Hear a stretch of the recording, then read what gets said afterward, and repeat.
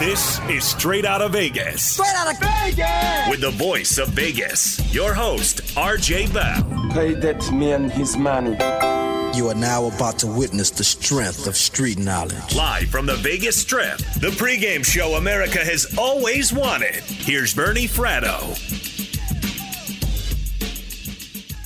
Well, in a world of problems, we've got solutions. And in a world of questions, we've got answers.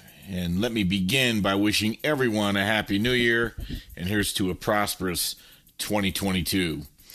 And in our complex world, there are objective truths, there are personal feelings. Our job tonight and every night is to make sure you don't confuse the two. And if you watch that Rose Bowl today, once again, you'll see, as I've said many times before, sports are the greatest reality show invented, and you can script everything but the outcome. Sports are a true reality show. Reality shows are not a reality show. They're scripted. Well, sports are scripted too. You've got game plans, you've got schemes, and they fall apart. You can script everything but the ending, and that's the reality of life. Ask Bill Buckner. Ask Betty White. She was all set to turn 100 on January 17th, and they're planning a big party, and I went to a movie today, and they had a big commercial for a party, and rest her soul, she passed yesterday at the tender age of 99. Had me fooled, came out of nowhere, just gave an interview the other day, was vibrant. It's reality. You can predict everything but the outcome. That's nowhere more evident than in the sports world. I'm Bernie Fratto. We're coming to you live from the Las Vegas Fox Sports Radio studios. Tonight we open by giving a final tribute to the great John Madden, what he meant to the NFL. I've got a couple of good Madden stories. If you really think the NFL would be as popular without personalities like John Madden, well, think again. But I think you already know that. There's a lot you know about him. There's probably a lot you don't. We'll have a little fun with that here in a minute. In about 15 minutes, we'll be joined by Joe Gibbs of NFL Ref Stats. He'll have an update on all the idiosyncrasies, and we've witnessed among NFL referees this year, non-calls, bad calls, odd calls, inconsistent calls, what to expect in terms of heading into the playoffs, and some crews that have established themselves with certain patterns. Joe will have that for us.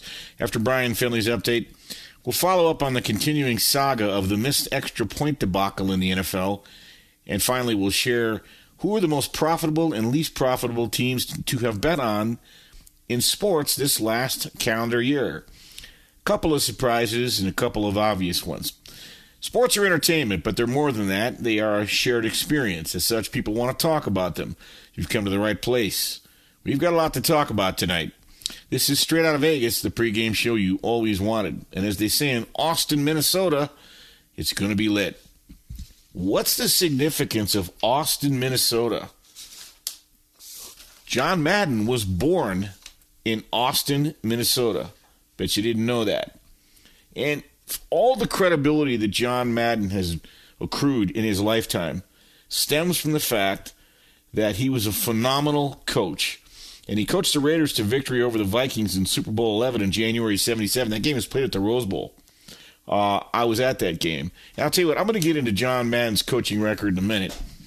But the tributes have poured in, and perhaps none better than Bill Belichick, who said about John Madden, he said, quote, "We all aspire to have a successful career.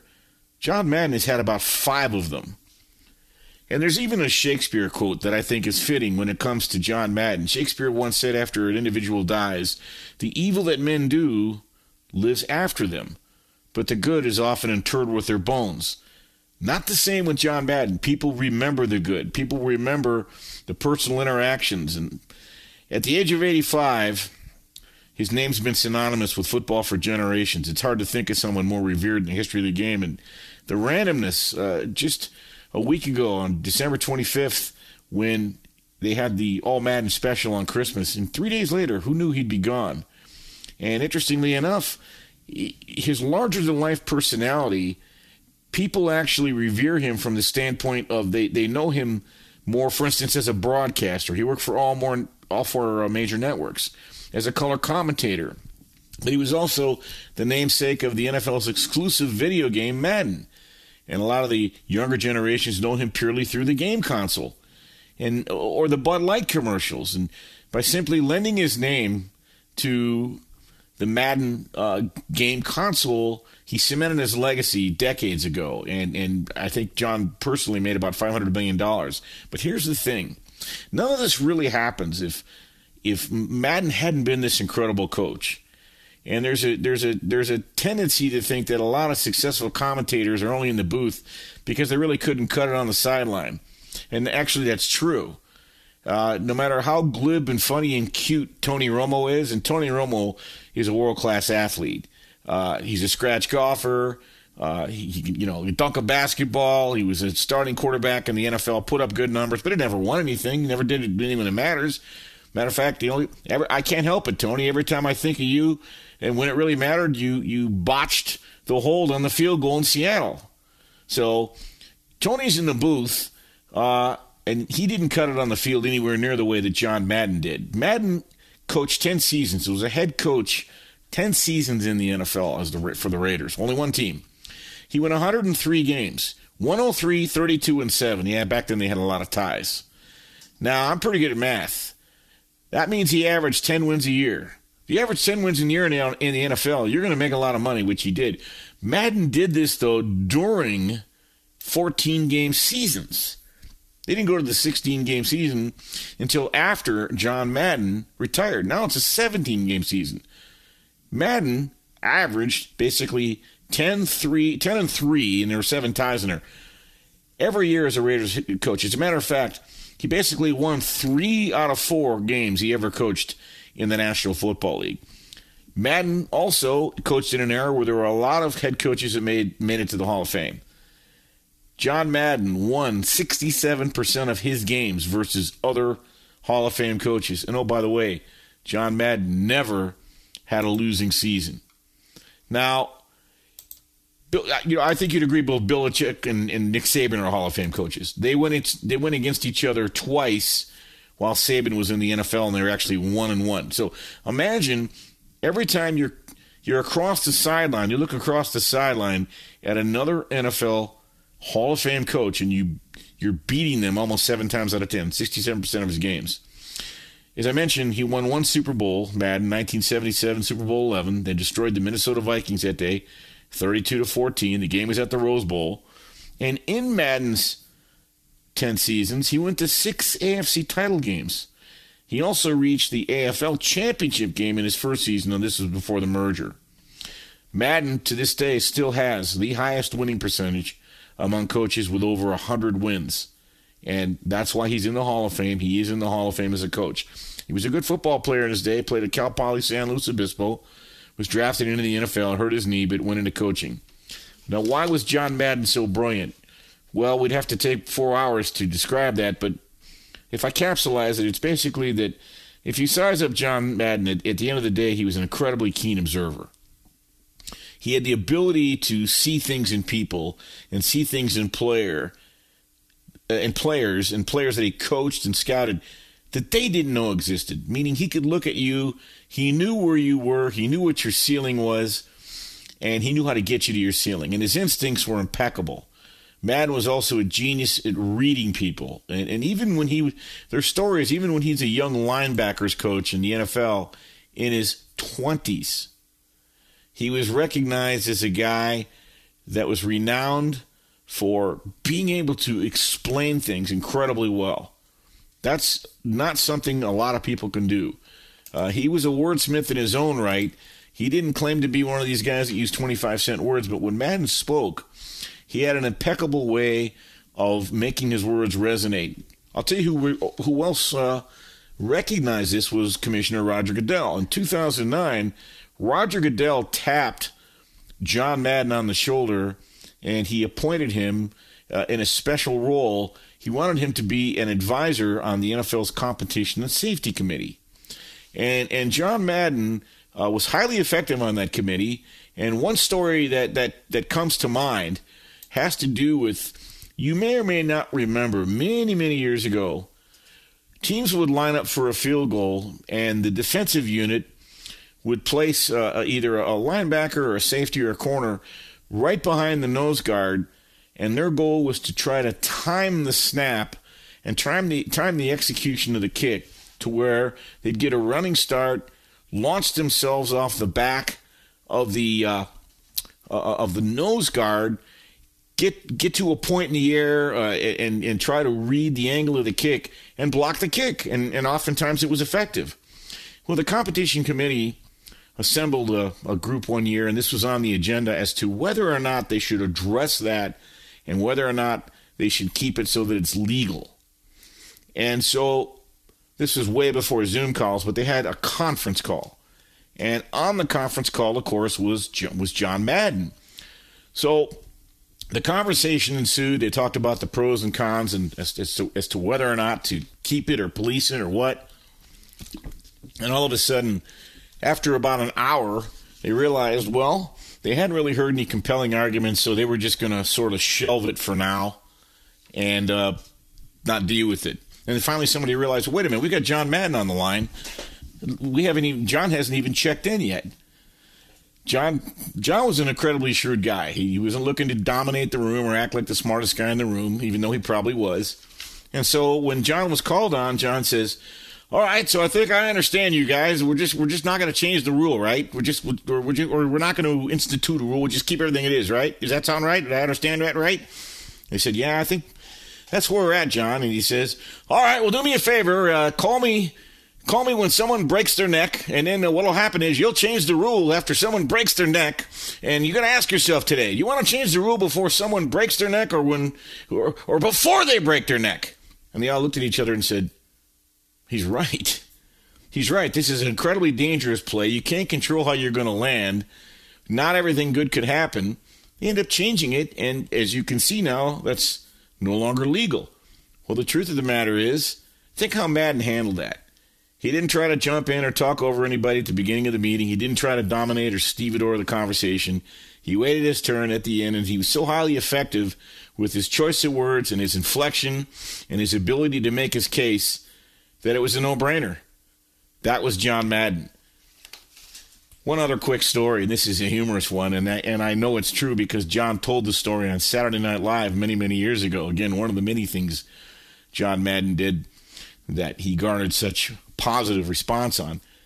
So there's a story about the Raiders, and they were finishing up a road game, and the bus was in the lot, and they did a head count, and they were short one person.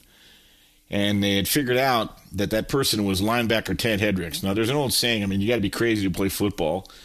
You got to be crazier to play defense. You got to be really crazy to play linebacker. And you really got to be crazy to play linebacker for the Raiders. And after all that, Ted Hendricks, believe me, was crazy. Very smart, bright, highly talented linebacker.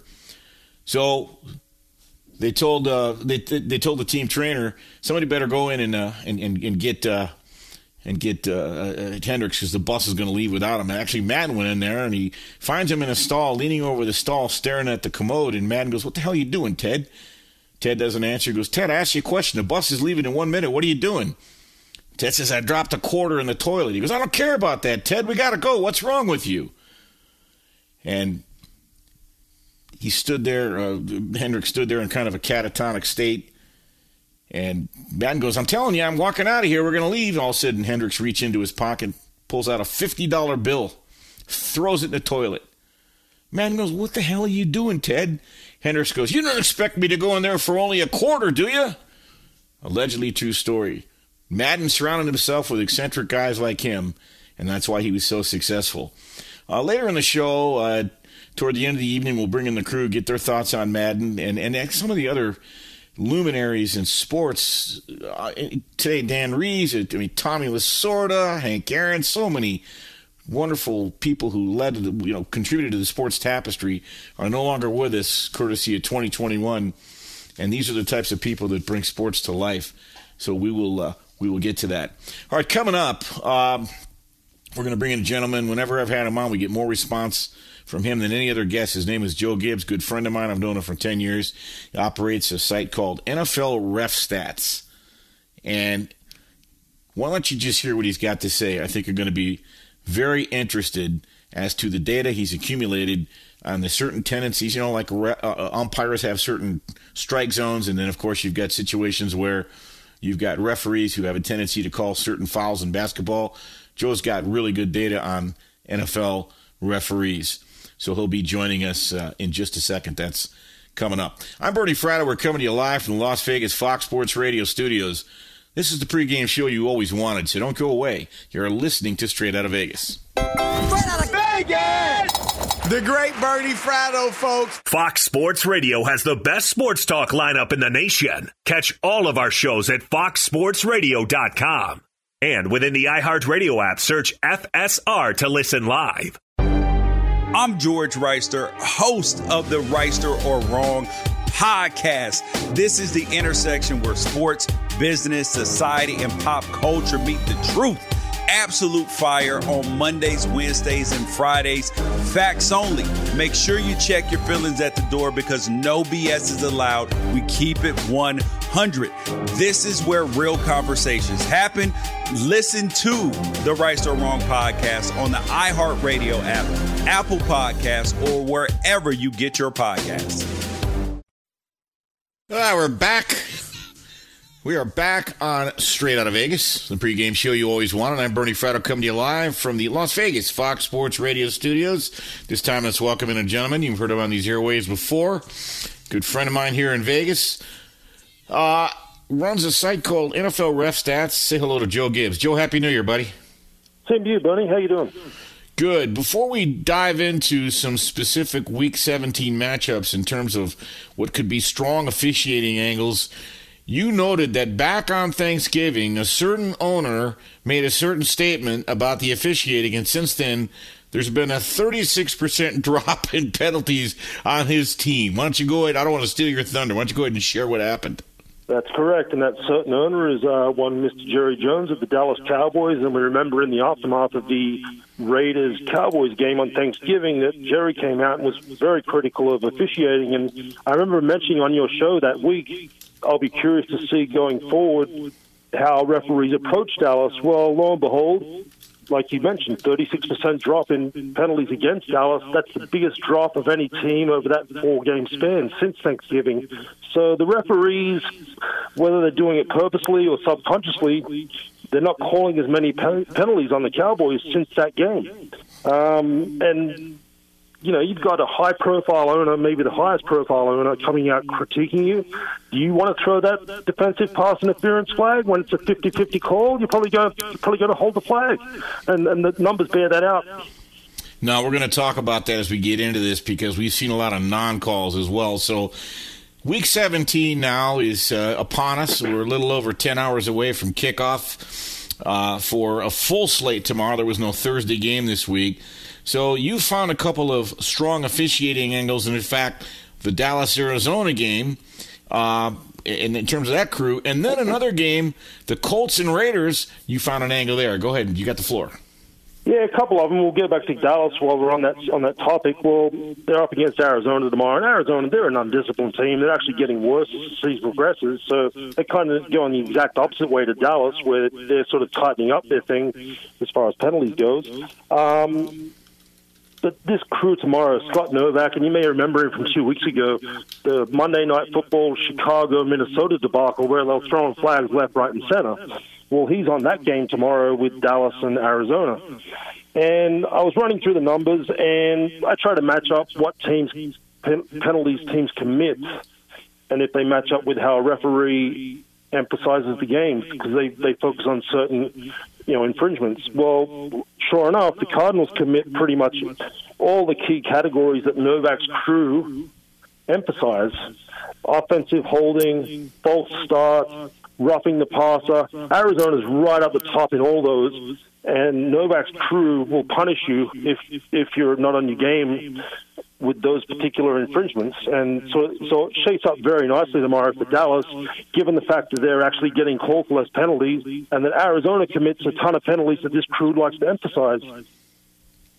Now, there's a third game here, and this is interesting because the Chiefs head into Cincinnati, and the Chiefs get to face the Bengals, obviously, who currently own the 29th ranked pass defense. Now, why do I bring that up? because John Hussey is on the game, and he has a certain tendency. You've pointed out, Joe, that Kansas City's been the biggest beneficiary of defensive holding penalties in the last 2 years, but John Hussey doesn't necessarily play that game. Talk about how that might be a factor tomorrow in Cincinnati. Yeah, a couple of things. Well, Hussey's a good home field advantage referee to begin with, so that helps Cincinnati's cause. But yes, the biggest beneficiary is Kansas City as far as defensive holding, which kind of makes sense. You know, you've got all those guys running around, Hill, Kelsey, Hardman, and refs tend, they call a lot of defensive holding penalties on defenses against the Chiefs. Well, the Bengals are actually the least penalized team in the league this year, so Zach Taylor's obviously doing something right with the team, but Hussey does not enforce defensive holding calls. He calls the fewest in the NFL, and he calls the second fewest pass interference calls. So the Bengals have actually kind of drawn a pretty good crew here. Whether they can take advantage of it, I don't know, but I'm just giving you the numbers, and the numbers are that this crew will let you hold and grab those wide receivers and guys like Kelsey at tight end. So you play to the referee. Belichick said this. You play to the whistle. You play how they call it. So if the Bengals have done their homework and they go out there and maybe grab and hold a little bit more, and with this crew, they may well get away with it. Talking with Joe Gibbs of NFL Ref Stats, has developed a tremendous amount of data and referee tendencies, much like an umpire who has certain strike zone tendencies or a basketball referee who likes to call fouls. Joe has compiled a lot of the same data for NFL referees. Final thing, Joe, look, we're all fans at heart, and you watch a game and no one likes to see a referee take over where there's damn near flag every other play. It ruins the ebb and flow of the game. It ruins the product on the field. We all know that.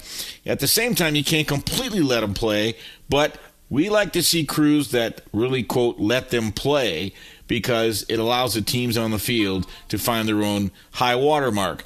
Who are some of the crews, Joe, that really let these teams play? There's a handful of them, just as we mentioned. John Hussey, he generally lets them play. Ron Torbett, another one. He's actually 11-4 to the under this year. Ron Torbett's crew, he lets them play. Do you know what game he's on tomorrow? Don't mean to put you on. Bill Vinovich, one of our favorites. Do you know who some of these refs are on tomorrow, Joe? You want to let people know the website where they can find where the refs are listed? Yeah, I mean, it's all on my Twitter feed there at NFL Ref Stats, so I put it up there. Vinovich, I know off the top of my head, he's on the Rams and the Ravens. Torben might have the week off, I think, but Vinovich is on Rams, Ravens. But, those are guys that generally let them play. And as a general rule, once you get to the playoffs, which is a couple of weeks away, I don't know if the NFL sends out a memo or not, but generally the penalties do go down in the playoffs because they don't want these referees deciding games. But at the same time, they may decide games by not calling a pass interference call, which goes to the point. Remember a couple of years back with the Rams and the Saints in the NFC Championship when there was that clear pass interference call that the Saints never got. Well, that was Bill Vinovich. Yes. That was Bill Vinovich, and so he didn't call it, and then all hell broke loose. So it goes both ways. People complain when they call it, but then if they don't call it, they're like, well, why didn't they call it? So it's a tough job, I suppose. Joel, you do a great job with this stuff. I think it's important we get you back on in January when we know the playoff matchups and we know the crews, all right? Sounds good, Bernie. All right, that's Joe Gibbs of NFL Ref Stats. For instance, this is the kind of data he has. If you're looking to bet the Raiders Indianapolis tomorrow, Brad Rogers is the referee. He's a ref that favors the disciplined home team because he will call penalties, and the Raiders are number one in penalties. Meanwhile, the Colts are very well coached, and they're only the number 30th most penalized team in 2021. Just something to look at as you try to find that edge. Speaking of an edge, more and more teams are going for two now than ever in the history of the NFL after a touchdown.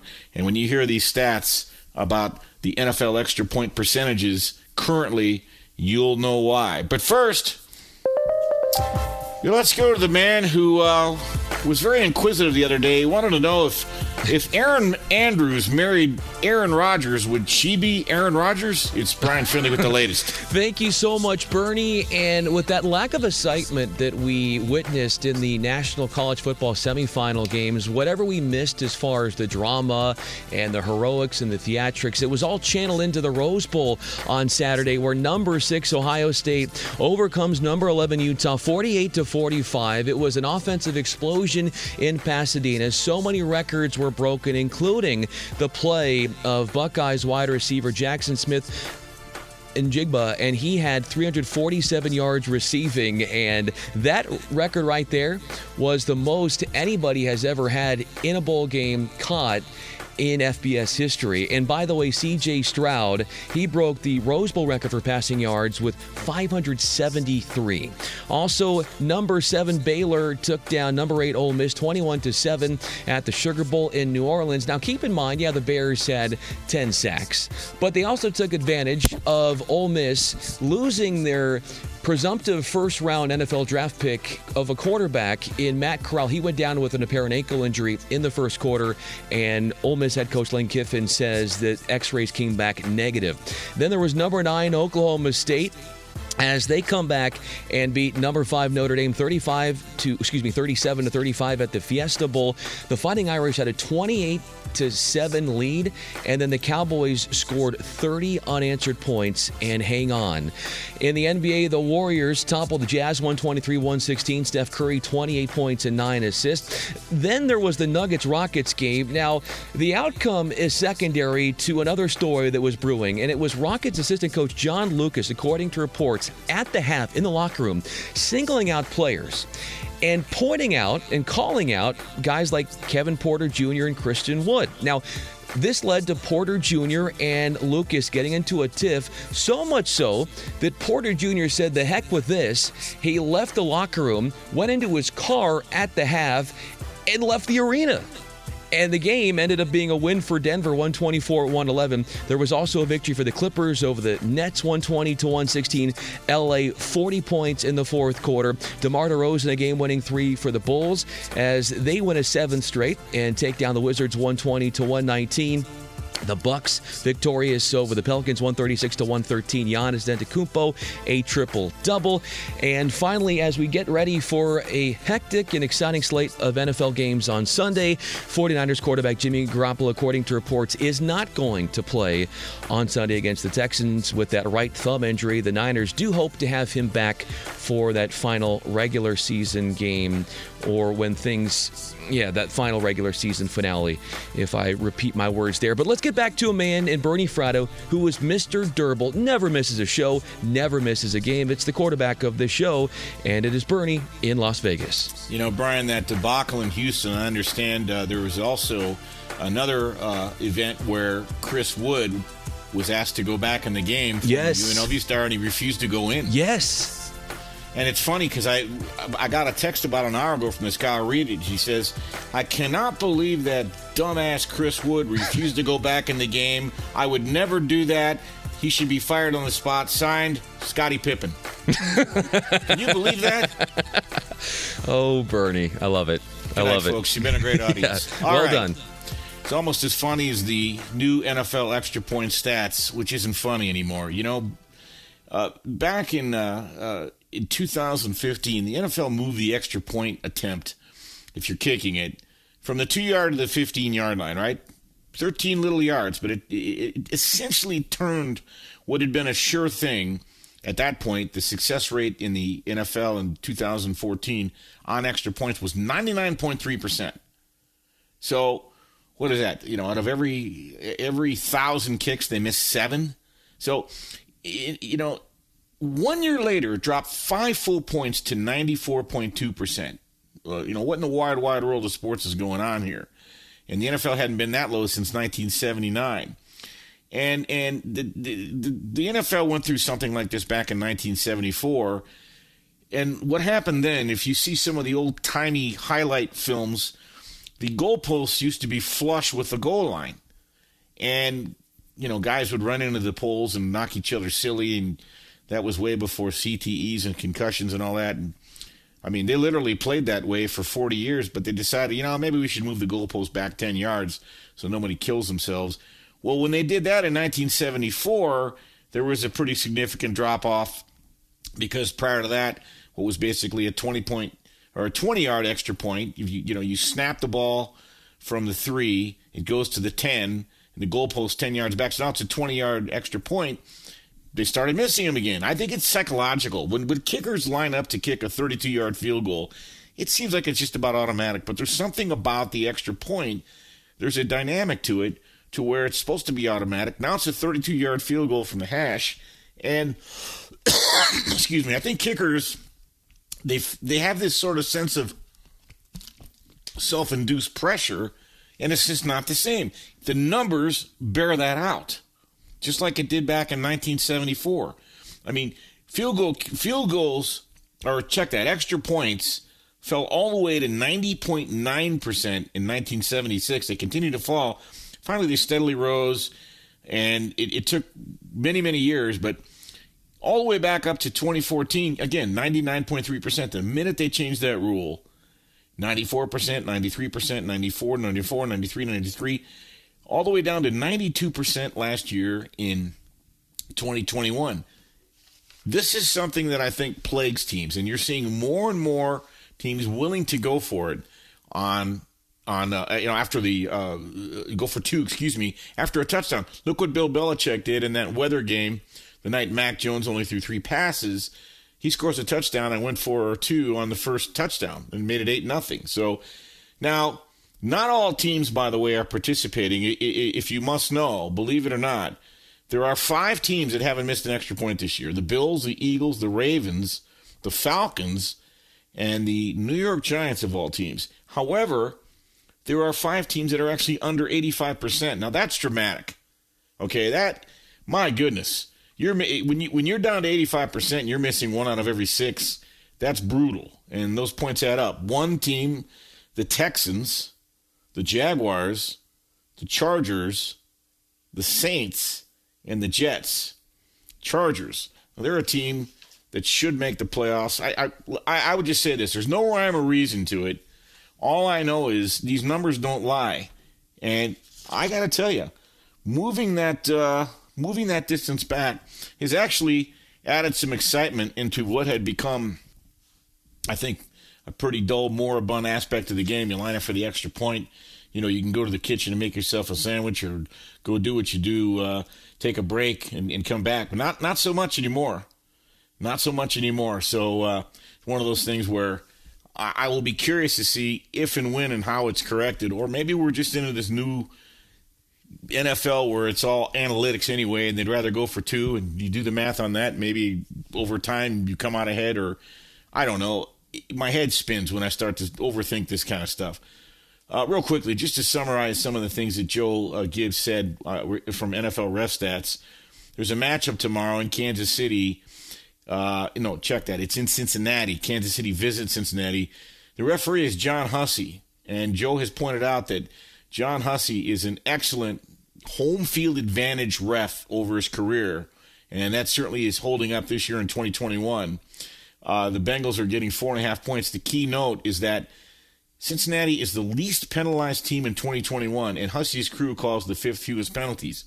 So you may see Cincinnati get the benefit of the doubt as some of those Chiefs wide receivers roam in the secondary, and they're probably going to need it because the Chiefs will be facing a team in Cincinnati that their defense their pass defense is 29th. I don't know what happened to the Arizona Cardinals. They're on the side of a milk carton, but they face Dallas tomorrow. They're tied number 2 in the NFL for false start penalties. Scott Novak is number 1 in calling this, number 8 in offensive holding. Scott Novak is number 4 in the league in calling offensive holding. And Cardinals are number 1 in roughing the passer, lack discipline. Scott Novak is tied for number 3 in this. These are 3 key categories that all impact, I think, really impact the Arizona Cardinals tomorrow. And the Cardinals are going to make the playoffs, but what was almost assuredly at least one home game, and possibly 3 weeks ago, they looked like they could be the number 1 seed. Now they're looking like they're going to be spending their life on the road when the playoff starts. Go to Joe's Twitter page at NFL Ref Stats 1, and he put out a tweet December 29th, a couple days ago. He has the Week 17 NFL assignments, and sometimes they do manage, they do matter when it comes to handicapping a game. I said the best analogy I can give, and I've used it before, is that if you are betting a baseball game and an umpire has a very liberal strike zone, and you've got a pitcher that can really deal, right? You're and Max Scherzer's on the mound, you're going to be more likely to look at that under, and then there's stats on that too. What percentage of umpires are their games go under? What percentage go over? What percentage does the road team win? The home team win? Those exist too in other universes. Joe's compiling the same thing here with the NFL because we are seeing patterns. And you tell me if it's a coincidence. After that Thanksgiving game against the Raiders, in which the Cowboys lost, Jerry Jones, it's my understanding, he complained, and 36% less penalties have been called on the Cowboys now since then. Coincidence? I think not. All right, coming up, who are the two teams the pros like tomorrow? And if you question whether the Chiefs are really back or not, I'm going to give you some pretty damning evidence. Yeah, they're back, whether you like it or not. It looks like the road to the Super Bowl in the AFC is going to go through Kansas City, barring something odd, but there's still 2 weeks left. I'm Bernie Fratto. We're coming to you live from the Las Vegas Fox Sports Radio studios. This is the pregame show you always wanted, so don't go away. You're listening to Straight Out of Vegas. Straight out of Vegas! One of the best in the business, Bernie Fratto. All right, back on Straight Out of Vegas, the pregame show you always wanted. I'm Bernie Fratto, coming to you live from the Las Vegas Fox Sports Radio studios. Before I go any further, I want to thank my broadcast team back in Los Angeles, turning all the dials, keeping us glued together. Chris Perfett, Bo Benson, and Brian Fenley on the updates. All right, I want to pay off the tease. The Kansas City Chiefs, in case you missed it. All right, the first 7 weeks, they were 3-4, but rumors of their demise are greatly exaggerated. Well, the first 7 weeks, their turnover margin was -10. The last 8 weeks, they're 8-0. Their turnover margin is +13. We're not seeing any more of those goofy Patrick Mahomes dipsy doodle passes. The opponents were scoring 29 points per game against Kansas City the first 7 weeks. They're now Chiefs only allowing about 12.9 points per game. The defensive EPA rank for the Chiefs in mid-October was 29th. Now they're 3rd. The Chiefs look very good again.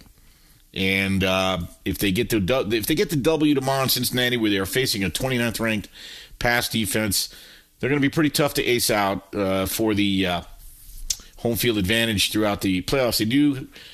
Tennessee does have the tiebreaker against them, but Tennessee also has one more loss. One of the games the pros like tomorrow that I think is really under the radar, it's shrewd. The Eagles are laying 4.5 at Washington. The Eagles have won 5 of 6.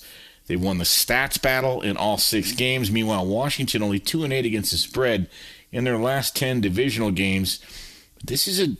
I think you're going to see a gritty, gutty Washington football team tomorrow that's going to dig deep and show up and fight for Ron Rivera, and they are getting points at home. Here's the thing about the Eagles. I've always been a Jalen Hurts fan. I respect him immensely for the way he conducted himself at Alabama. He had his day in the sun. I didn't think he was a legit pro prospect at Bama. He goes to Oklahoma, becomes one, and he's done enough in the NFL to really garner a lot of respect. However, in his last 6 games, Jalen Hurts, his completion percentage is only 57%. That's good enough for a 26th rank in the NFL. Not good. In his last 6 games, he's only thrown 3 touchdown passes against 4 interceptions. That's good for a 26th rank in the NFL. And his passer rating, only 73.7. That ranks 24th among NFL quarterbacks. If Washington can stack the box, now we know the Eagles are going to want to run the ball, right? They don't have Miles Sanders, but they will stick to a run-heavy game because just 2 weeks ago against Washington, it worked. But last week, they did get some confidence, the Eagles did. Hurts made some downfield throws against the Giants. The Giants are not good, and they only did that because his running makes didn't produce on the ground. So I like Washington. I think the pros like Washington in that game. You look at Pittsburgh catching points at home against Cleveland tomorrow night or Monday night.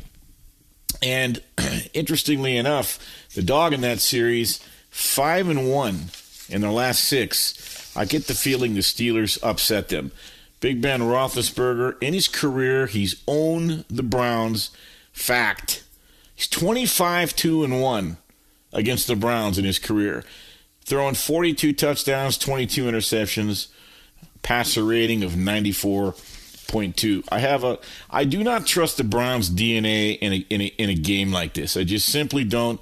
And another factor in this game, Mike Tomlin has a way of getting his teams up when they have had a terrible week the week before. As a matter of fact, in his career, Tomlin is 6-0 against the spread when coming off a loss and surrendering 35 points or more the week before. Also, there's going to be some emotion in Heinz Field on Monday night. This is most likely going to be Big Ben's last regular season game in Heinz Field. And not for nothing, both the Steelers and the Browns have a shot, believe it or not, at winning the AFC North, especially with the two teams in front of them, the Bengals. They got to beat the Chiefs, and the Ravens, they're going to have to beat the Rams.